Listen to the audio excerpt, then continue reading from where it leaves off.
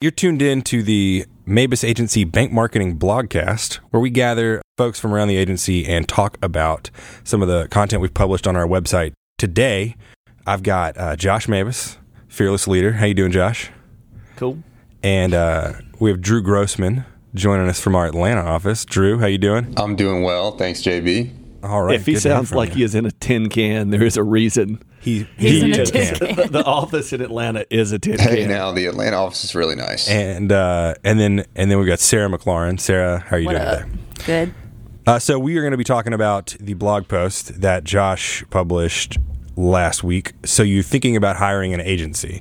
And this is a 10-parter, 10 questions to ask before you start the search. So Josh, you basically wrote this as a primer for folks who are looking at beginning an agency relationship. It's a thing that's becoming more common with banks right now, working with marketing agencies. And so here's just, after all the time that we've spent working with banks, here's 10 good questions to ask before you get started. Yeah, it's a bit of soul searching. And, you know, I just, in my career, most of you guys around here, including Bobby, the producer, been around for a lot of this. One of the things that's been consistent is that I've been the first agency that people have hired over and over before we specialized in banking. And when you're if you're always dating someone who's never dated before, you learn some lessons. You learn some commonalities.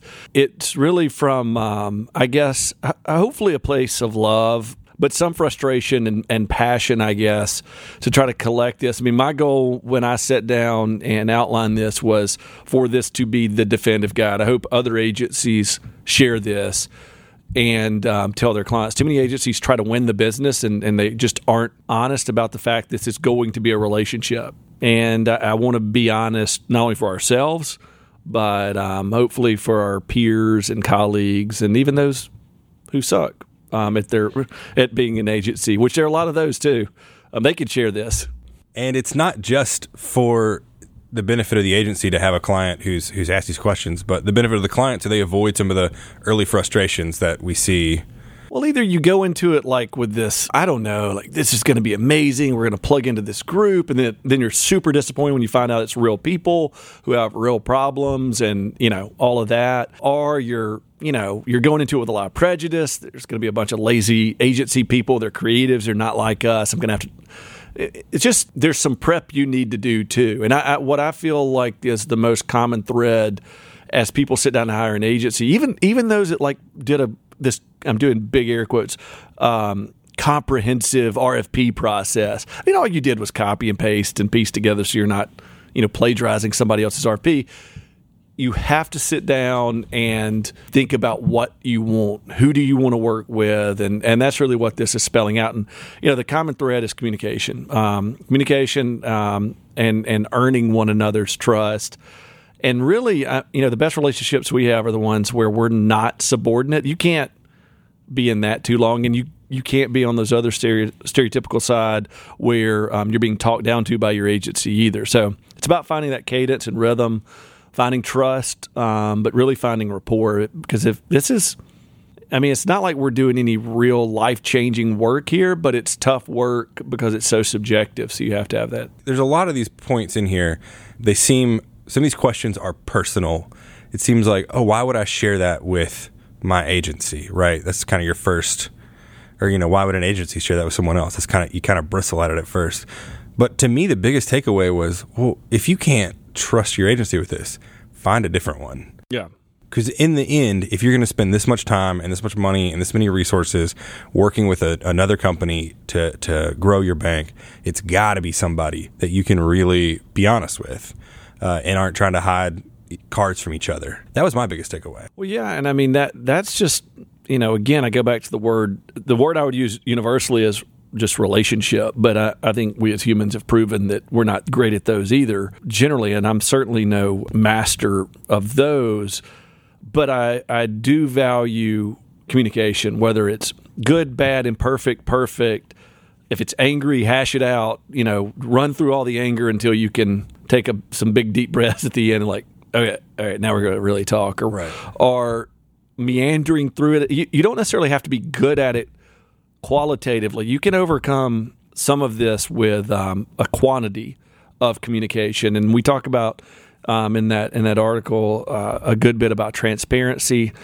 The things, even our internal employees that haven't worked out, external constituents, clients, whatever.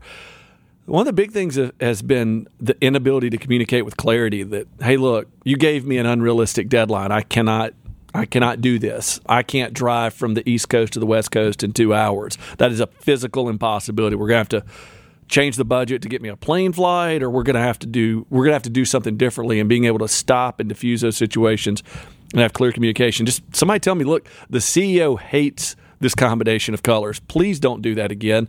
I love it. Everybody else here loves it. You love it. We heard your rationale.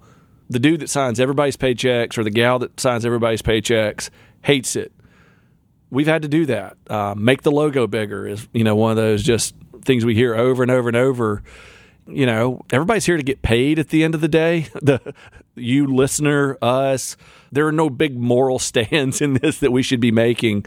But the most successful relationships I've had, and most of my friends come from working with them, either here or on the client side, because we've learned how to communicate well. So a lot of times my wife and I talk about, we don't use the word trust because it's really easy to say, do you trust me? Oh, of course I trust you, right? That's, how are you doing? Great. Do you trust me? Of course. We use the phrase benefit of the doubt. Mm-hmm. Hey, are you giving me the benefit of the doubt? And I think that's a really good way to talk about this with the agency relationship. Or ask the questions. I mean, there's a little bit difference in marriage, and I believe dating and marriage is a fantastic analogy.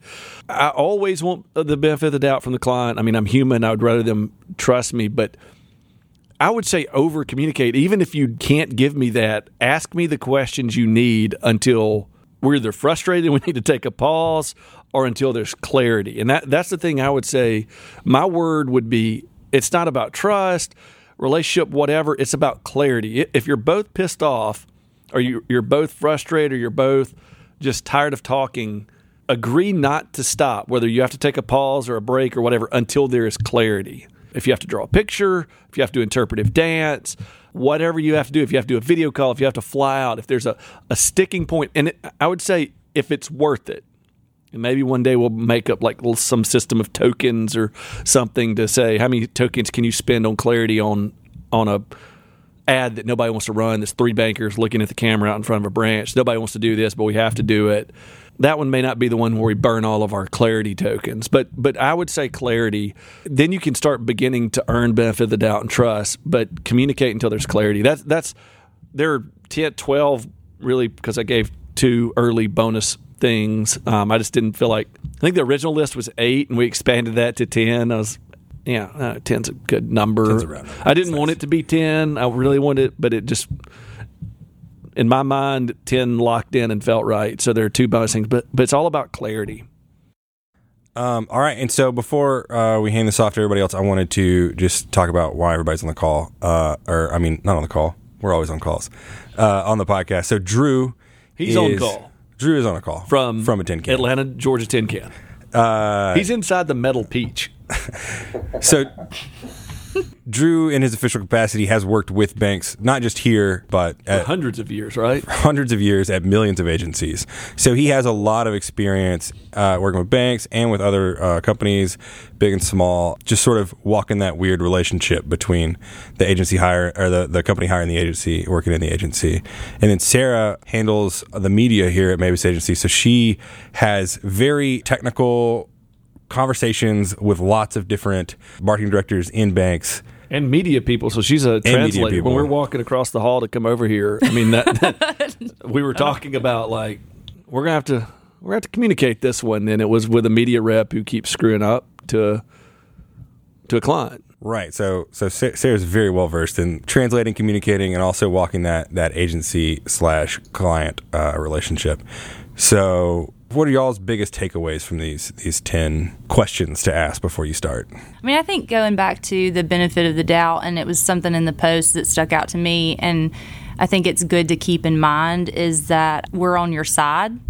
We're not working against you. Our benefit is your benefit. So when you succeed, we succeed as an agency, or when you succeed, your agency succeeds, if you're talking about not us, I think sometimes when projects get frustrating and communication lines aren't as good as we would like for them to be, we get the tendency to start feeling like we're opposing one another, and we can even get to the point where we are. But just having that benefit of the doubt, like your wife married you because she loves you, so she's not going to do things, hopefully, to upset you. Knowing that and keeping that in mind when you are dealing with frustrating things, to keep that positive outlook, and like Josh said, just continuing communication and not being passive about things. Not assuming. That's one of the things, like... Yeah, assuming you know what the other person is feeling or thinking. And I would say this on the other side, too, is if an agency continues to assume that you're stupid or, you're acting, to you, bank marketer, then it may be time to, clarify that. Like, do you think I'm just stupid? Unless you are, then you don't ask. Well, trust and benefit of the doubt that goes toward deepening a relationship, and or giving someone the benefit of the doubt, over communicating goes towards trust and deepening a relationship. Assumptions and sort of taking the opposite stance on that goes towards resentment and like degradation. Yeah, resentment is the killer of a solid relationship. And I guess the more we talk about this, the more I think that every good agency and their bank could probably benefit from going to a couples therapist for a little while. Well, the thing is, and one of the things I point out is that, you start that agency relationship probably with a big thing, like brand. You're going to rebrand us. I've known you for like 3 days. Right, or even an emergency. Why does someone change agencies? Yeah. It's an emergency. Or a website, which is huge. One of the things from like 15 years ago I want to put in a contract with about websites specifically is, hey, look, you're going to want to murder us at some point. We're going to want to murder you at some point. The thing I can say it's most like building a website with a client is wallpapering a bathroom with your spouse in the summer when the air conditioner's out. It's like the worst, like one of the worst things where everybody's like trying to. Because even though you are on the same side, as Sarah's pointing out, everybody wants to get this damn thing done. They want to get it done quickly. They're all in the same scenario, but even that can create more stress. It's hot in that bathroom. Yeah, you're all in that same, kind of melting pot, the crucible, if you will. Like I said, it's still real, but yeah, couples therapy. One of the things I want to write is the 5 love languages of bank marketing. It's still in my head. It'll fall out one day when the time is right. Yeah, I agree with all that stuff. I think one of the things that I took from it that kind of resonated well with me was thinking about the politics of your internal marketing team and how they're going to interact with the agency. And this kind of also comes back to communicating some clarity by articulating to the agency how you see the teams working together. If it's your assumption you have, for example, designers in-house, but you don't have copywriters, so you're imagining the agency copywriters are going to collaborate with your in-house designers. That's something to talk through because not every agency is open to it. Sometimes the copywriter and the art director have a specific process or relationship or something like that. But then other agencies are more than happy to do it. So figuring out those things on the front end is super helpful. The other thing that I think is really important when you're judging these different agencies and vetting them is to talk with them a lot about their process for some of the work that you're going to have them do, like rebranding or naming, creating an ad campaign, whatever it might be. The reason being is sometimes when you look at their work, you don't exactly know what they're showing you, what went into it, or how much of the work was supplied by the client, how much was done by some amazing designer that's no longer working at the agency. So you don't know exactly what it is that you're looking at. The portfolio definitely still speaks to the abilities and the gravitas of the agency, but you want to know that they can repeat it and replicate that process for you. And so the way that you're going to find that is asking them about their process. You don't want to get into a situation where you're trying to build a process with the agency for some of these things like rebranding. You want to know that they've done it many times and that they know how to. There's also a point in here in the piece near the beginning about getting on the same page as far as vocabulary. And that's huge. You can work with a super experienced marketing department or an agency that's been around for 20 or 30 years. And you'll have clients and agencies that have a completely different definition of the same word. So definitely make sure that you understand what the agency means by rebrand or brand evolution or zhuzhing up the brand. You want to make sure that you have a common understanding behind the vocabulary. Some agencies, you might ask them for a rebrand, and to them that just means they're going to give you a new logo, but they don't have any strategists or copywriters on staff. And that's a reality. So you need to really just make sure that you have a common understanding about some of these kind of marketing and advertising buzzwords. And then as far as an agency relationship being like a marriage and marriage counseling and all that, I'm not going to touch that. Well, there's another side of this that kind of a word that jumps to mind based on what both of you guys said is expectation. That each side sort of has some expectations they bring to the table. You know, at the very base, we expect one another to behave with integrity and, you know, pay their bills on time and to do the work when they promise and to be nice or kind or courteous or, you know, whatever. You know, we have those expectations. But a guy told me a trite sort of saying around that is an expectation is a pre-manufactured resentment. Like if you expect someone to behave a certain way, go ahead and just prepare to be disappointed. And I think we could amend that to say an uncommunicated expectation is you might as well just go ahead and build a resentment towards someone. They're not going to behave like you prescribe.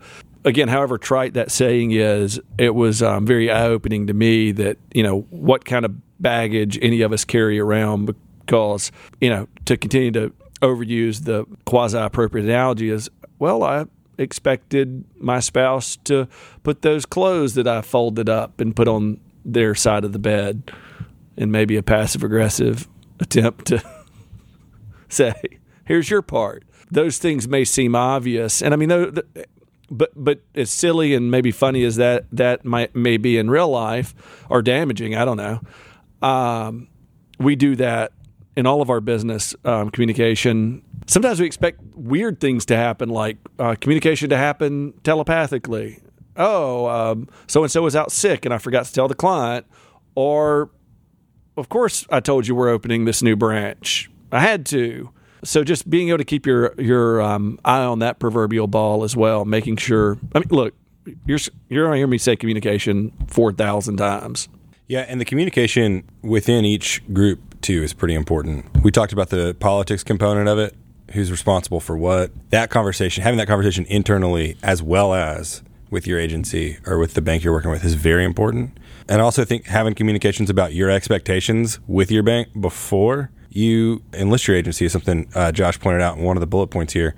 That's incredibly important. If everyone in your bank is has a different idea of what they want from their agency relationship, then you're going to get frustrated with what you get from your agency very quickly. Someone in your bank will, and the agency is going to be pretty frustrated too that they're, you know, the marketing director calls and asks for a project, and then mortgage calls and asks for something totally different and says it's number one project. You know what I'm saying? Like if there's not a plan. Well, and don't be surprised when your agency comes back and asks for clarity on that. Right. I think that's one of the weird things that we see is like two things can't be number one priority. I don't know. I mean, any agency, I don't care if they have 1,000 people, has limited resources. You don't get all 1,000. Right. Unless you want to pay for all 1,000 and make it pay for a fully in-house agency. Yeah, and so do that. I mean, which I would absolutely encourage. We have one. You may want that, but even then, you have to communicate. The other thing that I don't know, I feel compelled. I wrote the piece, so I didn't get it all out of my system about bringing people that you wouldn't want to bring to the meetings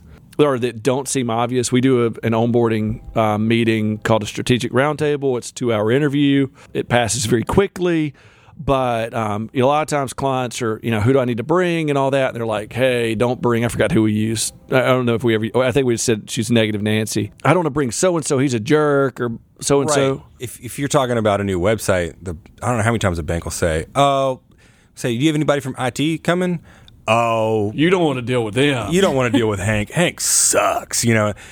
And like, then, no, actually, like we're gonna please do. The more work we do, I mean, I know the Hanks or whatever, Nick Burns from, you know, the SNL skit, Jimmy right. Fallon.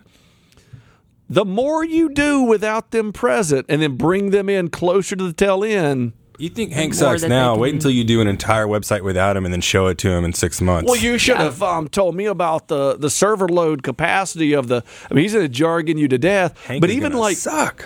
You know. But I mean, it's big strategic discovery like CFOs or whatever that may be, they just don't get marketing and whatever. We're not necessarily looking for insights. I mean, we are, but we're also looking for some buy-in and some commonality. And, if your agency's worth their salt, they could take the dumb stuff and separate, or they'll at least follow up, or you can, and say, hey, what Joanne said about online account openings is not true. We don't have that system like that. She thinks we have that, and she does a great job, but she really thinks that our online account opening does this. But I don't know, it's much easier to involve problem people and kind of throw the bad out and keep the good, if there is any. And what if Hank has a great idea out of the 100 he pitches, one of them's really great, but on the homepage, or he gives you a technical thing that you wouldn't have picked up, and you really should have listened to him at step 1 or 2 instead of step 20. And then right there on the homepage, there's something that his idea was used for. Buy-in. Hank sucks a lot less now. There's some buy-in, and it's a team process. Yeah. I think as well, if you have internal people who do some of the things that you're hiring an agency to do, involving those folks early on in the vetting process and getting that early buy-in is really key. If you have a copywriter internally and then you're hiring an agency to rewrite your website, you should probably have that copywriter involved in the selection process. They'll just be more engaged, and they'll be kind of less likely to pick apart every single word the agency writes, just kind of out of pure competitive spirit, I guess. So definitely important to get that buy-in as early as possible. There's another point here I actually want to discuss a little bit more, and it's pretty well thought through in the piece.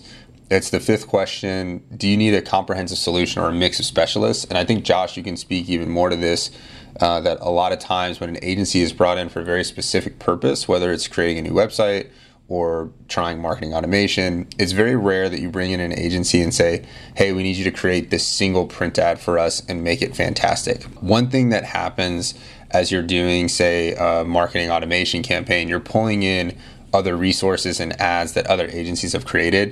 And if you're cobbling together a team of a bunch of different agencies, one of the things that can happen is they'll start pointing fingers at each other and say, oh, the marketing automation strategy is solid, but the messaging that your other agency created isn't good, and that's why the marketing automation didn't work. Obviously, these things can be handled by some strong voice within your organization, or hiring super talented agencies that aren't going to do that. But this is also just kind of a reality of human nature. So one of the things to think about is kind of not giving the agency an out by having one entity doing your messaging, your marketing automation, your design, whatever it might be.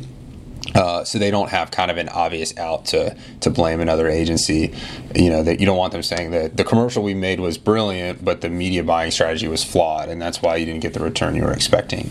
Obviously, those elements go back to trust and communication, but as a general rule, it's always nice to package as much as possible into the same organization or same agency. And obviously, on the flip side of that is you don't want an agency doing something that they don't know how to do.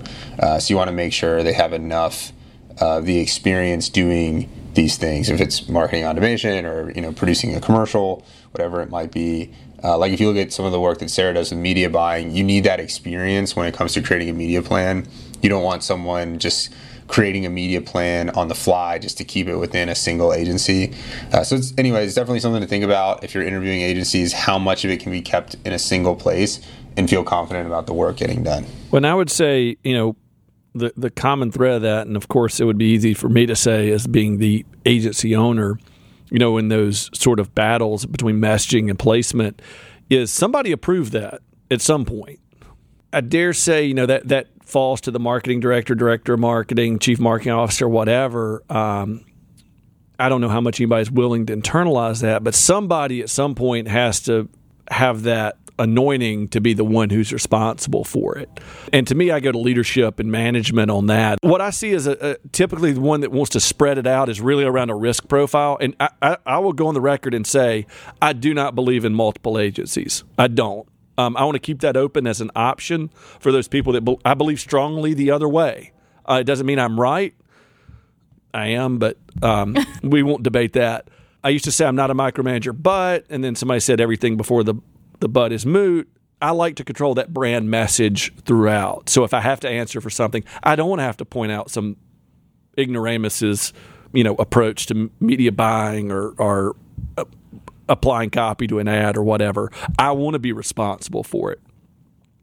But the people that I see, or the banks or the institutions I see that want to spread out, it's normally around a risk thing. If we fire this comprehensive agency, we lose everything. We lose total continuity, and then we got to go back and rebuild it. I don't really see it around like going and getting the best videographer, the best animator, the best whatever. But if you're buying the best in all those, then there's got to be some common thread. What I would say that I guess I didn't put as forcefully in the column, the article, is if you're going to do that, and that's the path you want to go down. And look, I guess I'm of both minds, because I think I hired the best of all those, but then put them under my purview and my control. So if you're willing to do that out there and you want to do that, whoever is making that decision, be willing to take responsibility for all of them too. And all of those outcomes, you're guiding and directing them. I mean, you can't, the marketing director out there can't let them point fingers at each other. It's ultimately, you're the one that made a decision to hire everybody. You either need to say, look, you screwed this up, you're fired, and you find that other piece of the puzzle. But I do see that missing, or I see the potential for that missing in some of those things. No, we can't put all of our eggs in one basket. It's just too risky because we're a bank. And I get it. I do get the logic behind it, but you still have to take that full responsibility. Yeah, whenever our team works on a project, and most sort of all under one roof agencies work on a project, you have the person who made the brand standard, the person who made the brand standards guidebook, you have the videographer, and you have the person buying the media all in one meeting.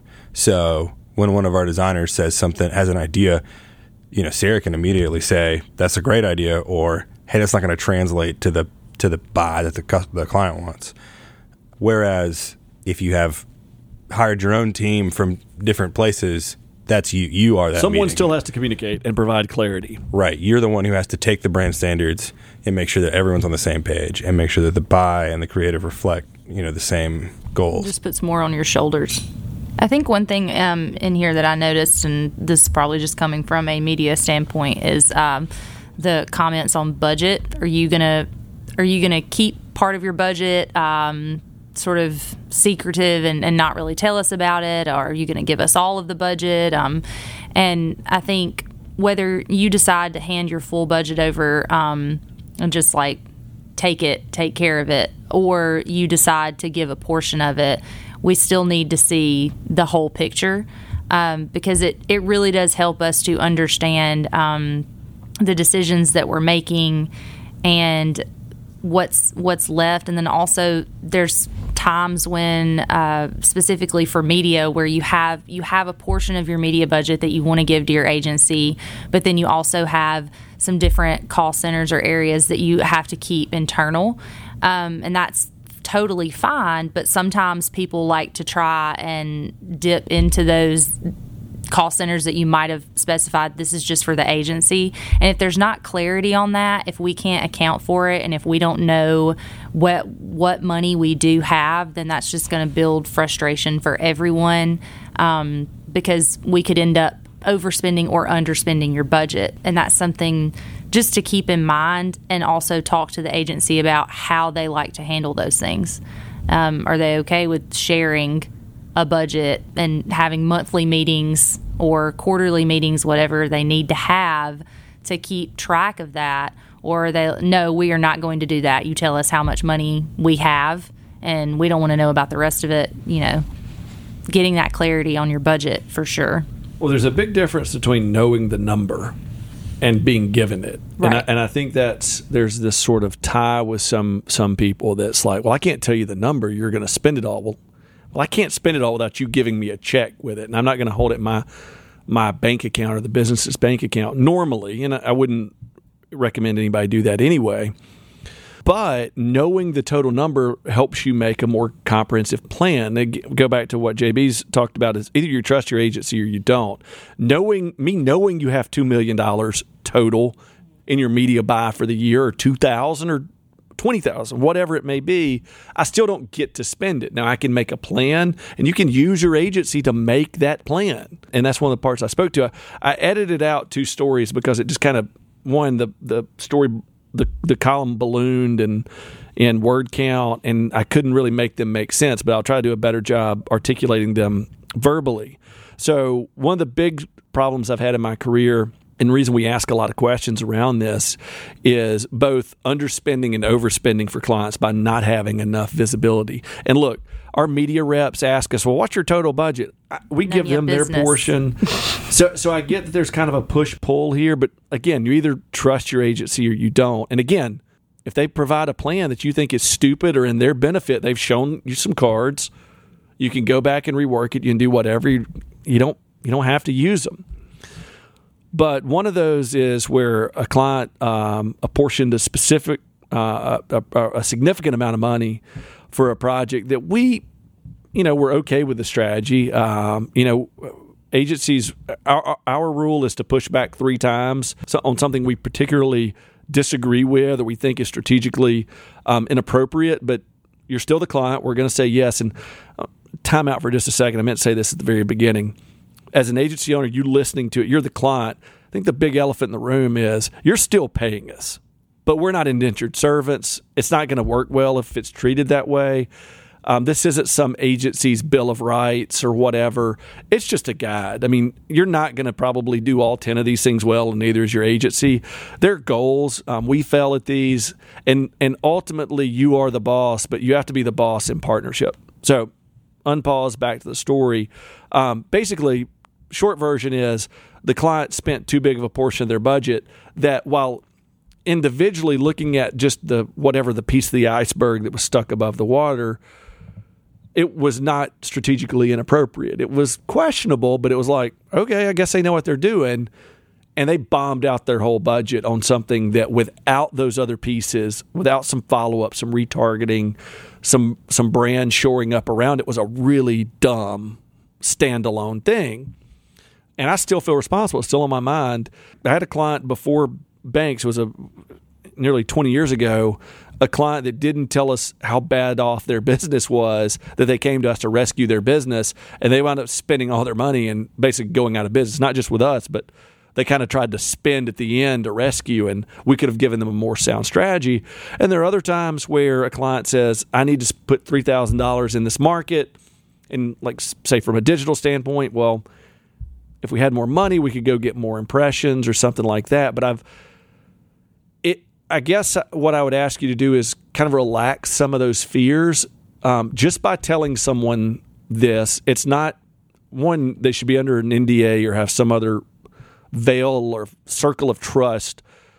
But if you can't share the number with them, and when I say the number, not the dollar amount, don't put it in, but just knowledge of the number, that's a sign of a pretty bad relationship. And look, I'll be clear. That may be you, listener. You may not have the amount of trust requisite to have a good agency relationship to be able to hand over and delegate some of that stuff. But if you guys can't communicate that entire budget, it's really tough to make a holistic plan, especially if you're looking for that general strategic help. We need marketing strategy, put on top of our efforts. And this isn't just for, I said a lot of first-time people, which is sort of what this is, targeted to. But, I mean, these are reminders we all need. And that's not just in the interest of the agency. That's very much this. The story Josh is telling. Had that first company showed us the whole budget, we would have said, "Oh, you know what? Let's do something different. That's going to cost you less here. Take this chunk, go spend it on something." That would have been money we wouldn't have retained. We would have given him the advice to spend less on us. Also, if you have, like Sarah was saying, a secret sort of cost center over here. If she doesn't know about that, she might double down your ad buy in that area on accident and waste, some of the spend just because she didn't have the prior knowledge. And so that sharing that transparency, trust, communication, that's what we're back to. Yeah. I mean, the easiest example of that would just be you've already scheduled like a $200,000 TV buy in a particular market, and then you want to run a campaign in that market, and you give me a budget for that campaign, and I come back with a TV schedule for it. And then you look at me and say, we already have TV bought in that area. So, but if I didn't know that, then I've wasted my time, I've wasted your time, and now we have to go back and completely reallocate the budget for that campaign. Right. So, and we've possibly wasted a good bit of money too. Yeah. Good. Some of this sounds a little grim. It's because we're talking about relationships, and that's really what working with an agency comes down to. I can't teach you many lessons from the good ones. I mean, I really can't. I mean, It's when you avoid these things. When you communicate, if you over communicate, you're probably going to have a good agency, because one or two things: either you're going to find the rapport that you need to do this well and to be happy, and you're going to find out you both like, the same movies or the same whatever, or what, you're going to have other, or you're not into that. If you're just the business, you're going to find out if there's a fit or not. Another thing I would say that we really didn't put in this is old, kind of dumb HR advice, the slow to hire, quick to fire advice. Banks were kind of stuck in this thing where agencies put you in these, or cores or whatever, put you in these 3-year, 7-year contracts. At the risk of not making this shareable by all agencies, don't sign a 7-year contract. Think real hard on a 3-year. We don't do them at all. We think good work keeps you hired. Right. And I want to be able to fire you if I don't like you. If this project goes really well, let's do another project together. Yeah. You'll find out if you have rapport or not, and be willing to move on. Like, don't just, again, because you're sharing the number of your budget doesn't mean you're beholden to this person forever. And no, you don't need to be the bank that runs through 3 agencies.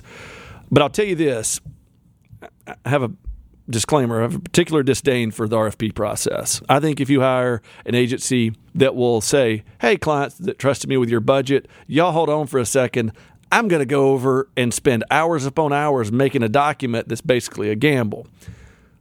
On the other side of the coin, every new client call is an RFP. I mean, they're going to request a proposal from you at some point, but we tend to we only work with the clients who say, hey, we identified you as somebody that fits our needs. Let's talk. And then once we vet one another, yada, yada, yada, we go on to great and wonderful relationships. But you really don't figure it out until you get in there and start working. And what I would say is be willing to say, it's just what I said, give the bad news, give the good news. This isn't working. Oh, you're not willing to change that?